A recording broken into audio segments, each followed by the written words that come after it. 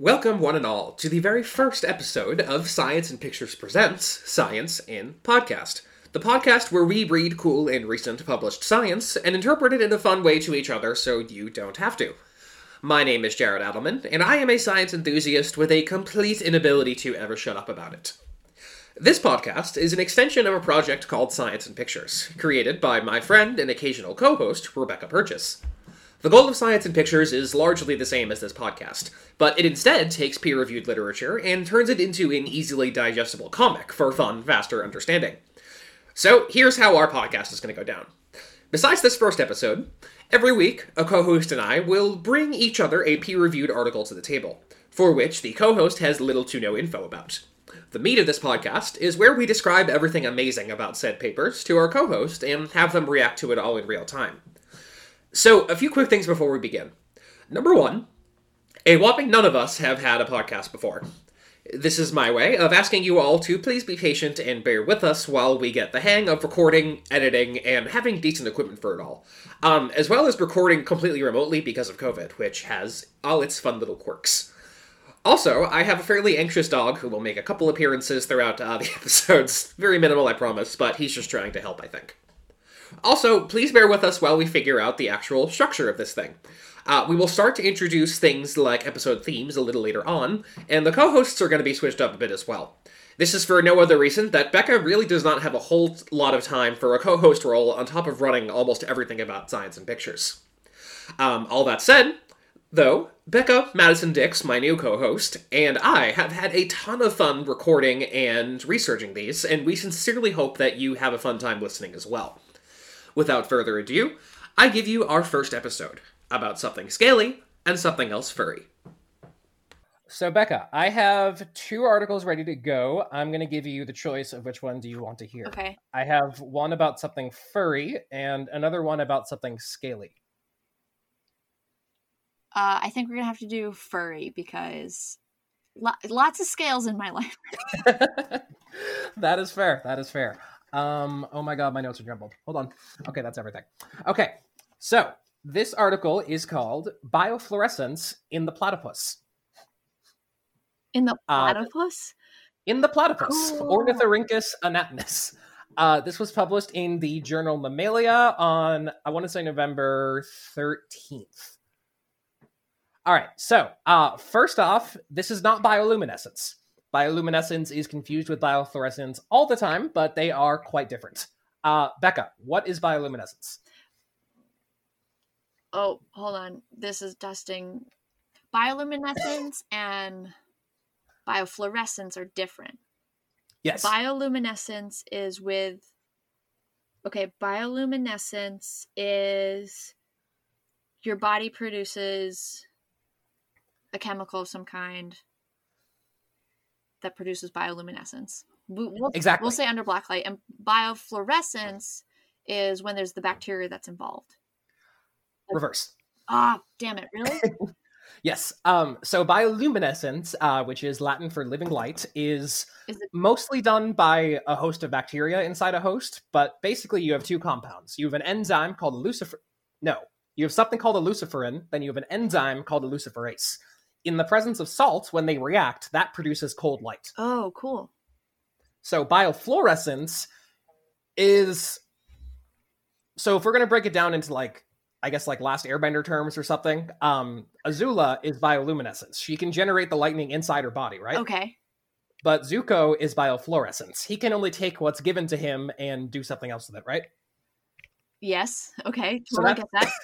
I don't know why I went this way, but that's biofluorescence. Okay. Basically, there are these special proteins, sometimes not, sometimes something else, but they absorb short wavelength light, so UV light, okay. and light that's close to that.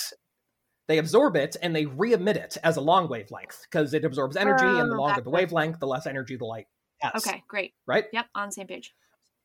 So, cool. So bioluminescence, absolutely everywhere. Biofluorescence, it turns out, is a lot of places as well. Biofluorescence has been observed in invertebrates like sea stars, corals, and basically every scorpion. Birds, including owls and budgerigars, which are those cute little parrots. Reptiles, it's looking like possibly damn near almost every amphibian. as well as over 200 species of fishes. But it also exists in mammals, which we've known about for actually a super long time. Becca, would you like to guess when biofluorescence was first described in mammals? When it was first described in mammals. Mm-hmm. I'm gonna say probably before the like big period of like Greek and Roman interest in science. Oh wow, you're going hella far back. Huh? Oh really? Oh, It's a little bit more recent. a little bit more recent. A lot of it. I was like, what? Well, that would make Not sense, everything right? I do is like, a trick. that would be definitely a time where you'd find those things out. Absolutely. Maybe. I don't know if they would even know what to call it, but know. yes. All right. So when it was first described, Yes. but we've known about it for a long time. A long time as far as like human lifespan. Okay. We just got finished talking about, Jurassic and Carnian periods. So a long time is a very different conversation for us. I don't know. I actually have no idea. 1872. Okay. I would Which say is- that's more recent. That was absurd to me because like how would they even use a blacklight to figure it out back then? Okay. So But how did we figure it out? yeah. I don't know. I couldn't find the answer to that. Really? Yes. But it was first described by looking at the skin and fur of something called the Lutriolina possum. Lutriolina crassicaudata, which is an opossum from South America. So that was the first one. Okay. And all of these initial studies, or the vast majority of them, were from animals that were either roadkill or already pre-dead in some way. So it took a long time for it to actually be validated by living specimens. But more on that later. So a lot more members of the opossum family followed over the next century, most if not all, again, being animals that were killed. In 1985, a group of scientists investigated over 600 museum specimens of 32 different species in the opossum family. That's the one that the Virginia opossum is from, Didelphidae. Okay. Were all tested for biofluorescence. 24 of those 32 species had at least one patch of fur that fluoresced. So, in all likelihood, the ancestor to all opossums was biofluorescent, because it's a lot more likely than 24 of them all evolving At the same time, independent- yeah. Right. Exactly. So, and Virginia opossums were proven 2 years prior in 1983. And over time, many of these species were confirmed to fluoresce by viewing live specimens. Okay. So, last year in 2019, biofluorescence was reported in a genus of New World flying squirrel, the genus Glaucomes.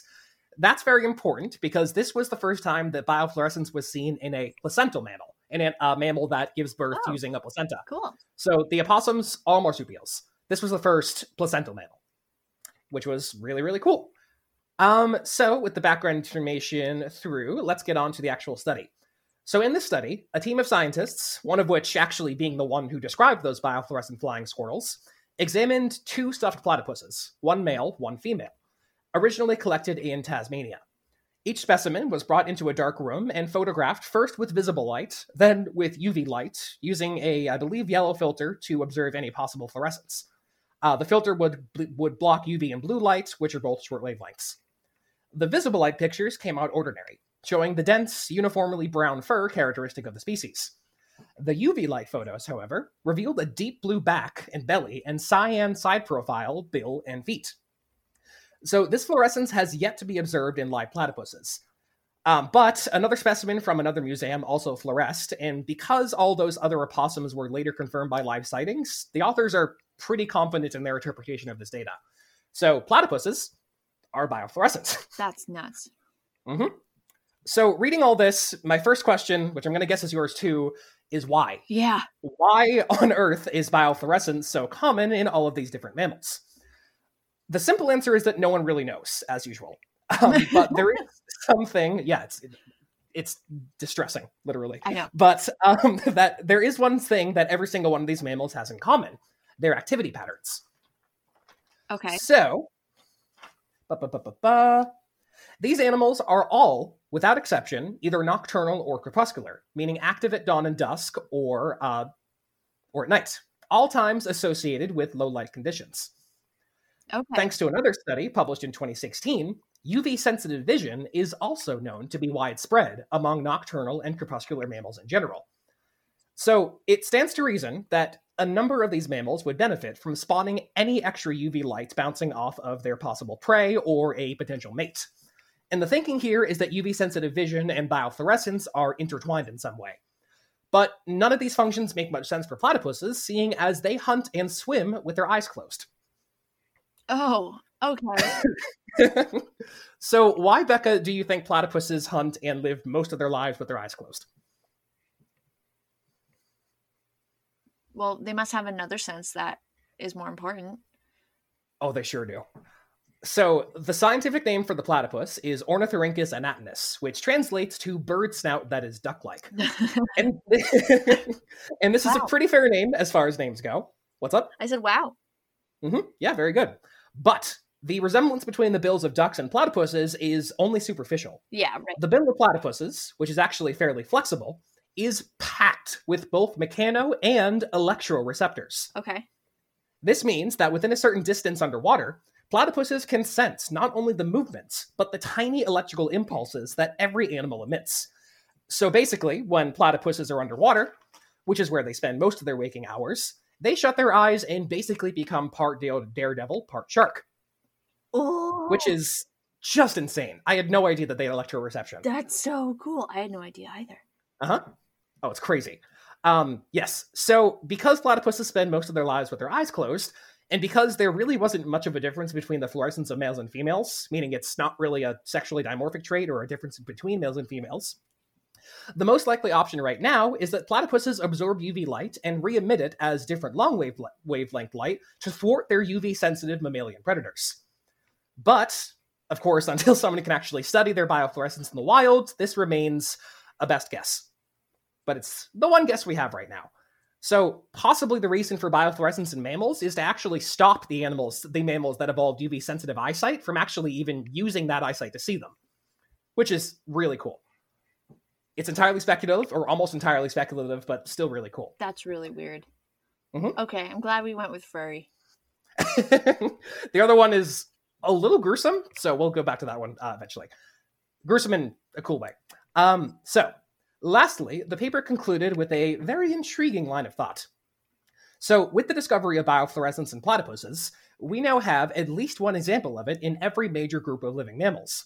The monotremes, or the egg layers, being the platypus and the echidna. Yeah. Marsupials, mammals with a pouch and very, very tiny babies. And placentals, or us, the mammals that nourish their babies with a placenta. This all at least one. Mm-hmm. What's the likelihood that there is a lot more? Very high.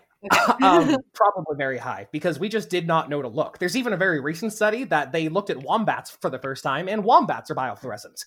So I think the more we look in nocturnal and crepuscular mammals, the more we're actually going to find this. Really? What about cats? I don't know. Cats tend to be pretty high in the food chain, so I don't know if they'd have the biofluorescent fur if it's actually to see animals better, but I don't think anyone's found it in a cat yet. The only placental was the flying squirrel. They might, though. That's a curious question. Only the flying squirrel. And there's really only one way to see biofluorescence anyway, so it's not like it's hard to test for. Exactly. You just need to look at them with a special form of light in a special lens. Right. But it begs the question, was biofluorescence present in the ancestor to all of these mammals? Ah. Yeah? Okay. Because it's getting to the point where it's becoming too frequent for it not to be, right? Exactly. And as us UMass Dartmouth graduates know, in the absence of evidence, the most likely solution is, in all likelihood, the most simple one. So it's much more likely that biofluorescence evolved once than 20 or 30 times. Wow. Mm-hmm. That must be a really interesting study on how to track when it would have disappeared in specific species. Because... I don't know. What am I trying to get at here?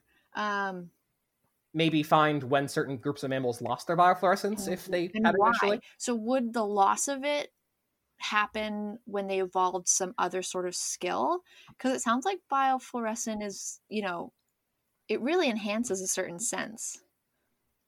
We think. Let's say if it does. If it's a really good tool to have, why lose it? You have to get something better, right? Right, which might have been just the diversification of mammals in general. So mammals basically evolved in the shadow of the dinosaurs, right? They were predominantly nocturnal when the dinosaurs were here. Right. But now that mammals were able to take over, there's a lot more in roles that aren't nocturnal or crepuscular. In fact, a lot are diurnal, which is, there's just no reason to have biofluorescence as far as we can tell if you are a diurnal animal. So yeah, you're right. Maybe it's just something like a switch in lifestyle. We don't really know exactly what that is yet, but something in their past caused them to lose it. Maybe we could look at the genes that permit biofluorescence and look at their molecular clock to see if they could figure it out that way. I don't know. Wouldn't it be cool if humans kept biofluorescence? Like, that'd be awesome. I would just never sleep. I would just be staring at it. My one little Well, it'd fluorescent be hand. normal at that point, right? We'd know. I guess that's fair. If I grew up with a tail, it biofluorescence, would be we'd know normal. everything about it right now, or we'd try to know everything about it. Yeah, I really like, speaking of just like being able to see different patterns under light, I was always really fascinated by butterflies and birds too, the different patterns that they have, and why, in butterflies there can be two species that look exactly the same, but they live, like, they are very distinctly two different species that aren't closely related to each other. So even though they look in our eyes the same, under UV light, their patterns are completely different. Oh. So I heard about that in birds, but not the butterflies. So yeah, so with butterflies, in order to tell mates apart, they can see the different patterns, but for predators, they can only see their like the regular, what's the light wavelength that we see in, what's it called? The visible spectrum. Well, it starts with an I, right? Isn't there a... I don't think so. Oh, so... Do you mean infrared? Hey, everybody. So we are still pretty new to this podcasting thing, which is my excuse for when I say that at this point I accidentally hit stop. So consider this your quick intermission, and now let's get right back into it. Okay, there we are. That is absurd. Is there really something in my voice that they can tell that I'm healthy or not? I think I'm healthy. I feel healthy. Maybe I'm not. Maybe my computer's not. They're checking the health of your Either computer. way. It's like distressing. Where were we? What were we saying? I don't even know. I forgot what point we were at. Shoot. Oh, but I guess I was talking about butterflies. Yeah, so in the visible spectrum, for predators for their predators that see in the visible spectrum, they can't tell the two apart. So like the poisonous monarch and then the non-poisonous other one. Viceroy. Huh? Viceroy. Okay. Is that it? I don't know. Yeah. Oh, okay. Yeah, that's it.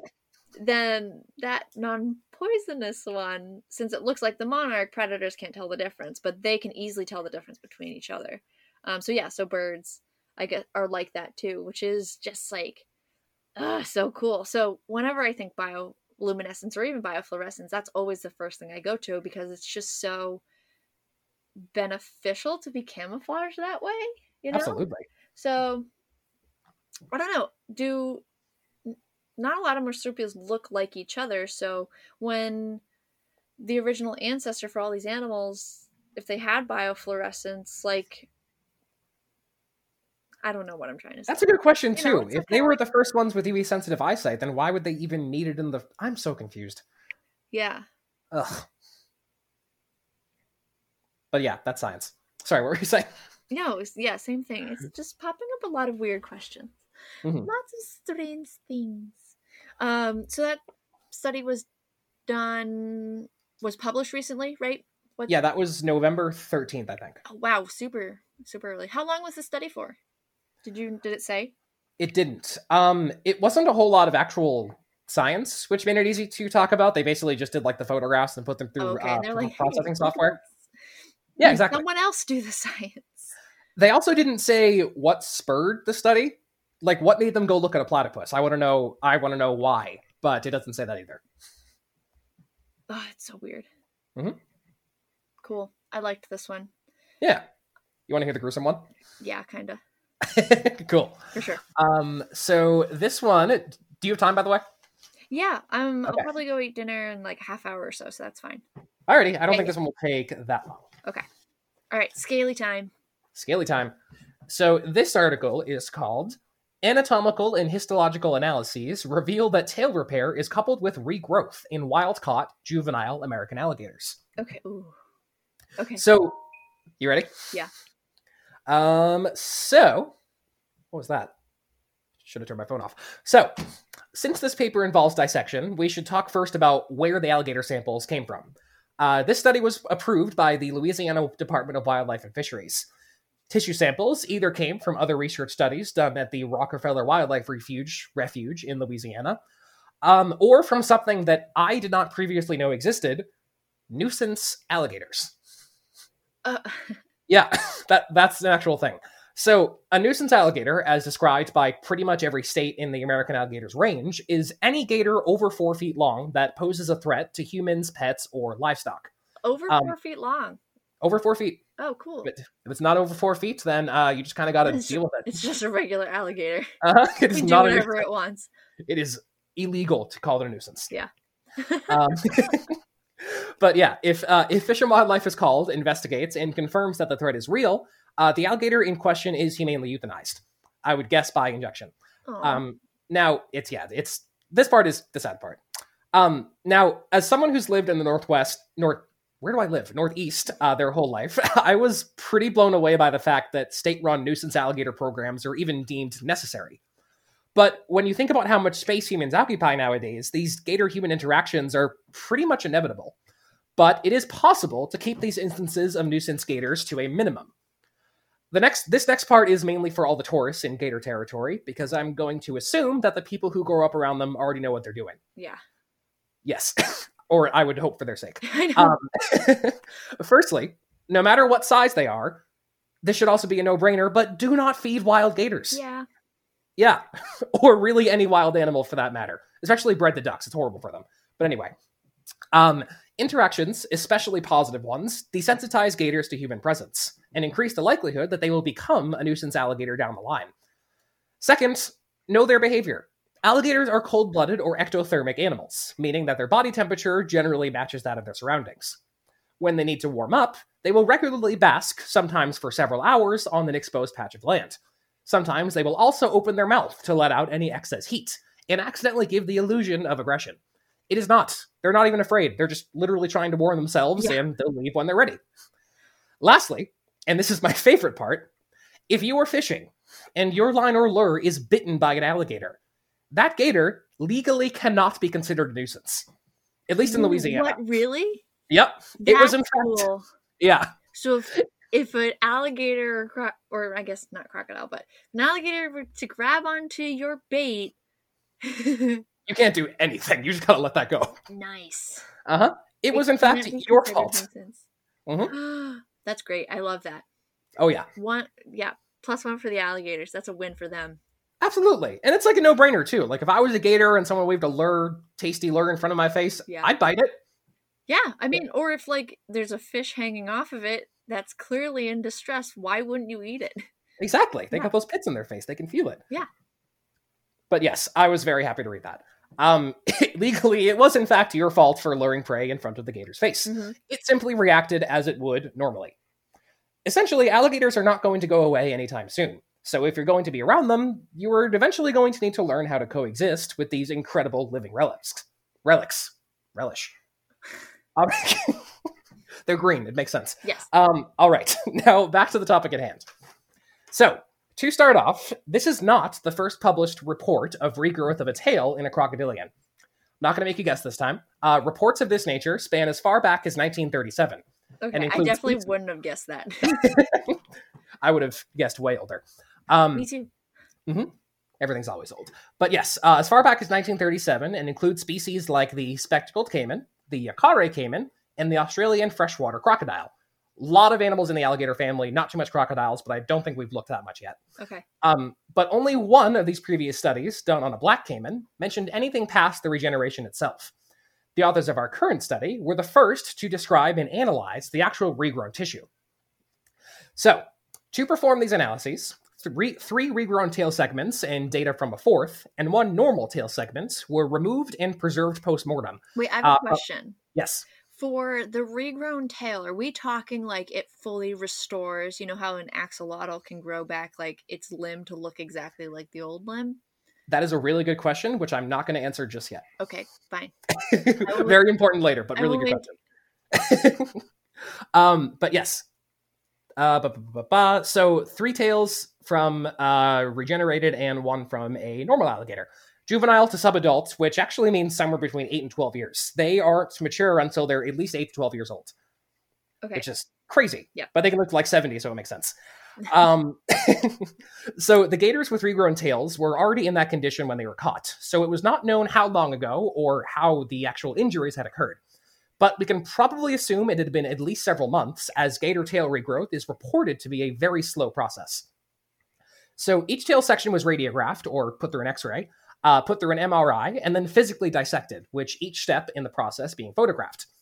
Individual tissue samples were encased in paraffin, which is this sort of transparent, rigid, plasticky stuff, and then sliced into razor-thin sections using this crazy vibrating knife called a microtome. That just seems like really difficult if we're talking about alligators having very relish-like skin.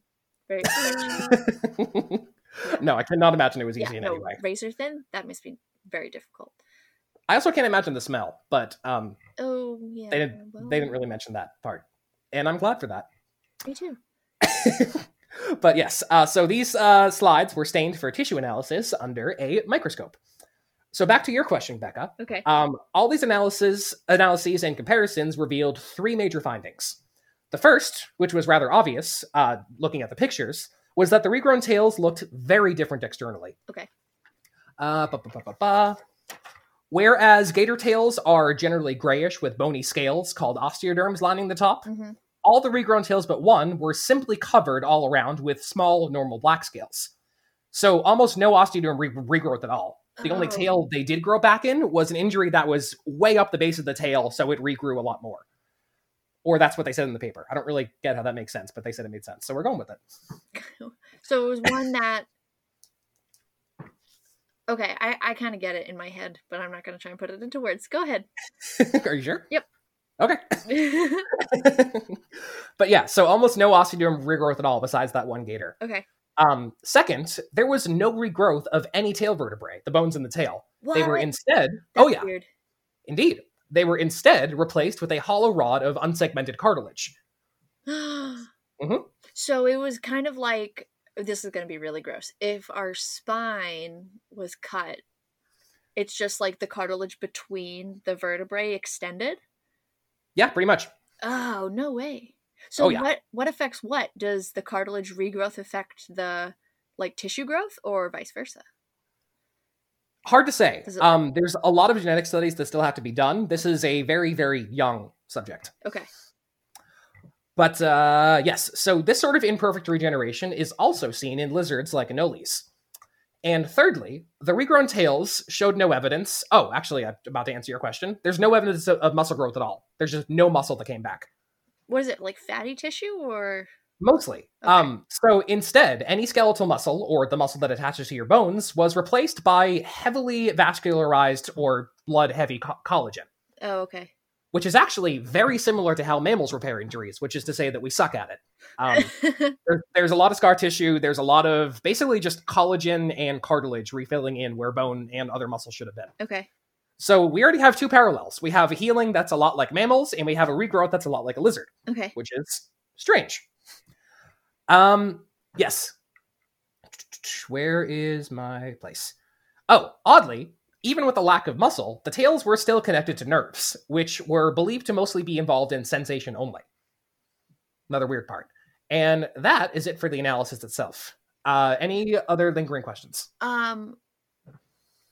So they could still feel with it, kind of, but... Yes. But they don't have control of it, so it's kind of just like... It's like growing your own, not what's the word, not orthopedic, attachment. Adipose? No. Like a fatty thing? No, like it's like, let's say you lose your arm and you get a fake arm, right? Prosthesis? Prosthesis, yes. Yeah, It's basically kind a of like prosthesis. growing your own prosthesis. So it still provides a limited amount of function, but it's more than just like a scab. It's more than just resolving the open injury. Exactly. It's like a combination of both. But why? So I'm not even going to attempt to answer that because they didn't, but we will see hopefully in a few years. That'd be really cool. Exactly. So now I want to talk about the significance of this study and where it fits into our current knowledge. Okay. So appendage or limb regeneration in vertebrates can be sort of viewed as a spectrum, vertebrates being any animal with a spine. On the extreme end, you have animals like zebrafish and axolotls, which are an aquatic salamander, who can regrow complete appendages nearly identical to what was lost. Mm-hmm. And I believe axolotls can also regrow organs, which is just insane. Yeah. African clawed frogs, which are a frog representative. A clawed frog? Yes. That's the cutest name ever. They're adorable. They're like a stalwart of research, which is awesome. Oh gosh. Is that a word? Cute. Oh yeah, they're really cute. So they can actually regrow limbs too, but the bone stays lost for good. They actually see that cartilage repair as well. And they actually lose their regenerative ability as they grow older too. Okay. The tadpoles, however, can regrow complete stuff, which is interesting. So, and then of course you have mammals and birds, which have just lost the ability to regenerate. We can't do it. We can scar, but if you lose your hand, it's not coming back. It's just not. It's not going to happen. Yeah. Mm-hmm. So gator regeneration appears to be most similar to the reptile group lizards belong to, which is modern day represented by lizards, snakes, and a weird little lizard cousin called the tuatara. Okay. Both lizards and the tuatara replace their tails with a rod of cartilage, but the tuataras can't regrow muscle either, while lizards can. Okay. That said, sorry, do you have a question? Nope, keep going. Okay. So that said, the fact that lizards, tuataras, and gators all replace their tail with a fundamentally similar tube of cartilage suggests that they all inherited this trait from a common ancestor. But this also raises an intriguing question or two. So gators and birds also descended from a common ancestor. The closest living relatives to birds are crocodiles. Oh. So if gators can regrow their tail, why can't birds regrow anything past tissue? And why can't mammals, who undoubtedly have a regenerator in their ancestry as well? Just, why? Why is this happening? Why are we losing? I mean, talk about increasing your chances of surviving anything. Exactly. I'm sure it's extremely energy taxing, right? Oh, it absolutely is. There's a lot of it like heavily activates the immune system as well, which is a complete energy sink. And that is actually one of the hypotheses for why birds and mammals lost that ability. Because also, if our immune system is highly activated that way, a lot of times the more complex you are, the more likely your immune system turns on you, right? Exactly. Yeah. So unfortunately, this is a hypothesis that's sort of been refuted by modern evidence. Okay. The thinking was that mammals and birds have insanely complicated immune systems. They have a component that launches the initial attack, and they have one called the adaptive that launches a more sophisticated, longer attack. But that's kind of been refuted by the fact that lizards and alligators also have that type of immune system. So there's no reason that immune system would stop that regeneration. In fact, in studies in lizards, it shows that the immune system is actually crucial for the activation of the regeneration. But in their day-to-day life, could you say that alligators are as active? Do they spend a lot of time resting? A good question. Okay. So where was I going with this? That's a good question. And that's actually the primary thought of why this is happening, which is endothermy. Okay. So what is endothermy? Endothermy is the regulation of one's own body temperature by internal processes. So just like you were saying, the energetic costs of endothermy, seen in both mammals and birds, both of which cannot regenerate, require vastly more energy day to day than ectotherms, or cold-blooded animals. So maybe for mammals and birds, regeneration is simply not included in their energy budget. Yeah. But the answer, as always, will only be revealed by further study. So 2 more really cool things. Okay. There is evidence for tail growth in crocodilians going back 180 million years. I'm assuming, so evidence for it, for fossil Yes. record. I was like, don't make me guess about how far No. humans first realized this. So there's a Jurassic marine crocodile, Steniosaurus balensis, that has a regrown tail with that same rod of cartilage. Oh, cool. And also, I was hoping to talk a little bit about this, but it turns out it's not actually this. Have you ever heard of autotomy? Yeah. So the force of removing of a body part to sort of give it to a predator? Yeah. There's definitely lizards that do that, right? There are. Like, unfortunately for, yes. Yeah, go ahead. Sorry. No, you're good. I think I had a pet lizard once, like a very long time ago, and it wasn't even like a pet. It was more like a handoff from someone else. It was one of those, Anole lizards, and they can do that, right? They can. So that's why, like, when you're cleaning the cage, I actually really forgot I had this animal ever in my possession at one point. It was for a very short period of time. Like when cleaning their kennels or like trying to get them out, you don't want to grab the tails because they can just remove them. Oh, yeah. Yeah. There's actually something called the plane of autotomy, basically a part in the vertebrae of their tail where it's designed to snap off. Yeah. Oh, this is all coming back to me now. There you go. Unfortunately for the alligators, they don't have this ability. They can't autotomize. There's no plane of autotomy in their tail. So all of these injuries were completely traumatic. Their tails were literally ripped off or bitten off at random points. Right. So it sucks for the alligators. They can't easily lose their tail, but the important thing is they can grow it back. Parts of it. Parts of it, exactly. It's not like a full-grown, like, to the point tail. Is it more like a nub, or does it eventually taper out to a point and can function as a rudder still or whatever? It can function as a rudder, but the first question we just don't have an answer to yet. There needs to be long-term studies on like long-term regeneration, not just on an individual that was euthanized, so you only have like a single point in time. Right. So unfortunately, no answer for that yet. Good question. No answer. It's hard to believe, though, that there isn't an alligator in captivity of some kind that they couldn't monitor for this, right? That is kind of what they did during this study, like finding the gators with regrown tails and using those, but I guess in theory they could follow an alligator around. I don't know why they haven't. I don't know. Go talk to them.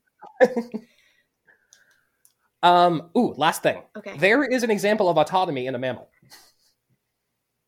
Is it the platypus? It is the... Unfortunately, not the platypus. They do sweat milk out of their belly. The males are venomous. They have electroreception. No autotomy. And biofluorescence, yep. And biofluorescence. So this is reported in the African spiny mouse, and this is absolutely horrifying. Their skin is autonomous. They can just shear off parts of their skin to give to predators, and then blood vessels close around the wound. Which is just... Oh, okay, so... I guess I don't know the science behind this, but how's that different than just like us also having, like, as gross as this is, like a knife cut off a slice of skin grows back? That's scar tissue. Right. It kind of plays into the whole plane of autotomy thing. Okay. Like if you were to just have someone cut a patch of your skin off, that's going to bleed like crazy, right? Oh, I see. So it's kind of more the way the organ was designed. Exactly. Is to intentionally remove, and there's like an emergency backup system basically that shuts everything off. Yes, exactly. Again. Yeah, okay. Whereas you should not be cutting off skin with knives, that's for sure. I hope that's not how they figured it out in the mice, but yes. My skin is not autonomous. Ew. That's kind of gross. Mm-hmm. All right, this also great for the mice. Question. This must exist somewhere else in mammals, and we just haven't found it yet. Autotomy? Yeah. Oh, I wouldn't doubt it for a second. Yeah. But which one? Not humans. Not yet, anyway. I like papers like these because they definitely raise the question of if we could play God and design our own species, which, to be frank, we're getting there. But we're really early in that process. You know, what superpowers would we give ourselves? Like, how would it, in terms of energy distribution, how would it change us? You know, can you have people some that can regenerate limbs, but then others can have electroreceptivity. You know, clearly you can't have all of them at once because we would just be exhausted more than we are right now. Or just eat like an absurd amount of food day to day. Yeah. I don't know. That's a little far-fetched of my imagination, but it's like one of those things you can't help but think about, because it always comes down to, oh, why can't humans do this, right? Like, Absolutely. even if that's not your focus point at all, just as a human being, you always have to wonder that. Everyone has to wonder that. Like, oh, what if humans could do this? And it's kind of weird. Mm-hmm. It's kind of weird. Study those axolotls long enough, we might be able to soon. No. No? No, I don't want to. It's kind of... You don't want to regenerate? What is wrong with you? I mean, I guess regenerate. I don't want to be an instance where I have to regenerate a limb. That's for sure. All right, I guess that's fair. Oh my god, have you seen Heroes? No. There's this one scene where Hayden Panettiere, who is a regenerator, just cuts off her toe for no reason just to see if she can, and it is the worst thing I've ever seen. So that's the point I was going to bring up, is the reason why I said no to the axolotl studies is because I don't want to watch people removing limbs of any species to watch it grow back. That's just strange. Fair. Yeah, I've talked to a couple axolotl scientists. That's not the part they enjoy. Yeah, no, definitely not. Oh, it gives me the heebie-jeebies just thinking about it. I also wouldn't want to be the one to euthanize these gators or really anything like that. So, yes. Yeah, very good point. I just want to read about it. Well, it'll be cool to see what they come out with beyond this in, the next decade or so. I would be surprised if they don't already have an alligator in captivity in some sort of way that has a tail, and they're gonna like measure the regrowth year to year. Like, that just seems it's something you'd have to do, I guess so. Yeah. Maybe they will now that the study came out. Maybe. Because this was super recent too. I think this was either in October or November. The platypus one was in November? Mm-hmm. Yeah, so super. This one was also very recent. That's cool. Wow, I learned yeah. today. And they kind of related to each other a little bit. They did. I noticed after writing these that all of my things had a connection to paleontology, which makes sense knowing who I am as a person. Well, yes, that I'm not surprised about. But more or less just talking about like the evolution and progress of life in this modern day, I guess you could say. And the weird choices that building those connections. I guess. I don't know. Anyway, super cool. I like that. I loved it. It was good. Glad you liked it. It was interesting. I will have 6 more ready for next week. 6? You're going to beat me to it. No, like... I just read... I don't even want to tell you about it yet because it was amazing, but it was an immunology article about dinosaurs. Immunology about dinosaurs? And the traces that their fossils leave that allow us to tell things like this. That's weird. That's cool. So I'll probably do that one next. Okay.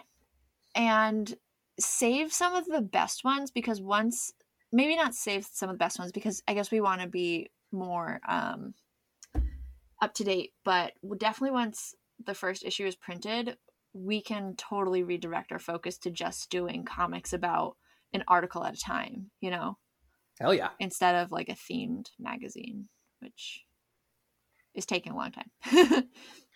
Get some more of the scientists on our side too. Have the market for us. It does. Okay, cool. Well, that was really exciting. Yeah, that was fun. Those were good ones. So next week we'll possibly be talking about dino immunology. I'll have more kind of shark stuff to talk about, just to keep it issue 1 themed. And so I completely derail it on my articles.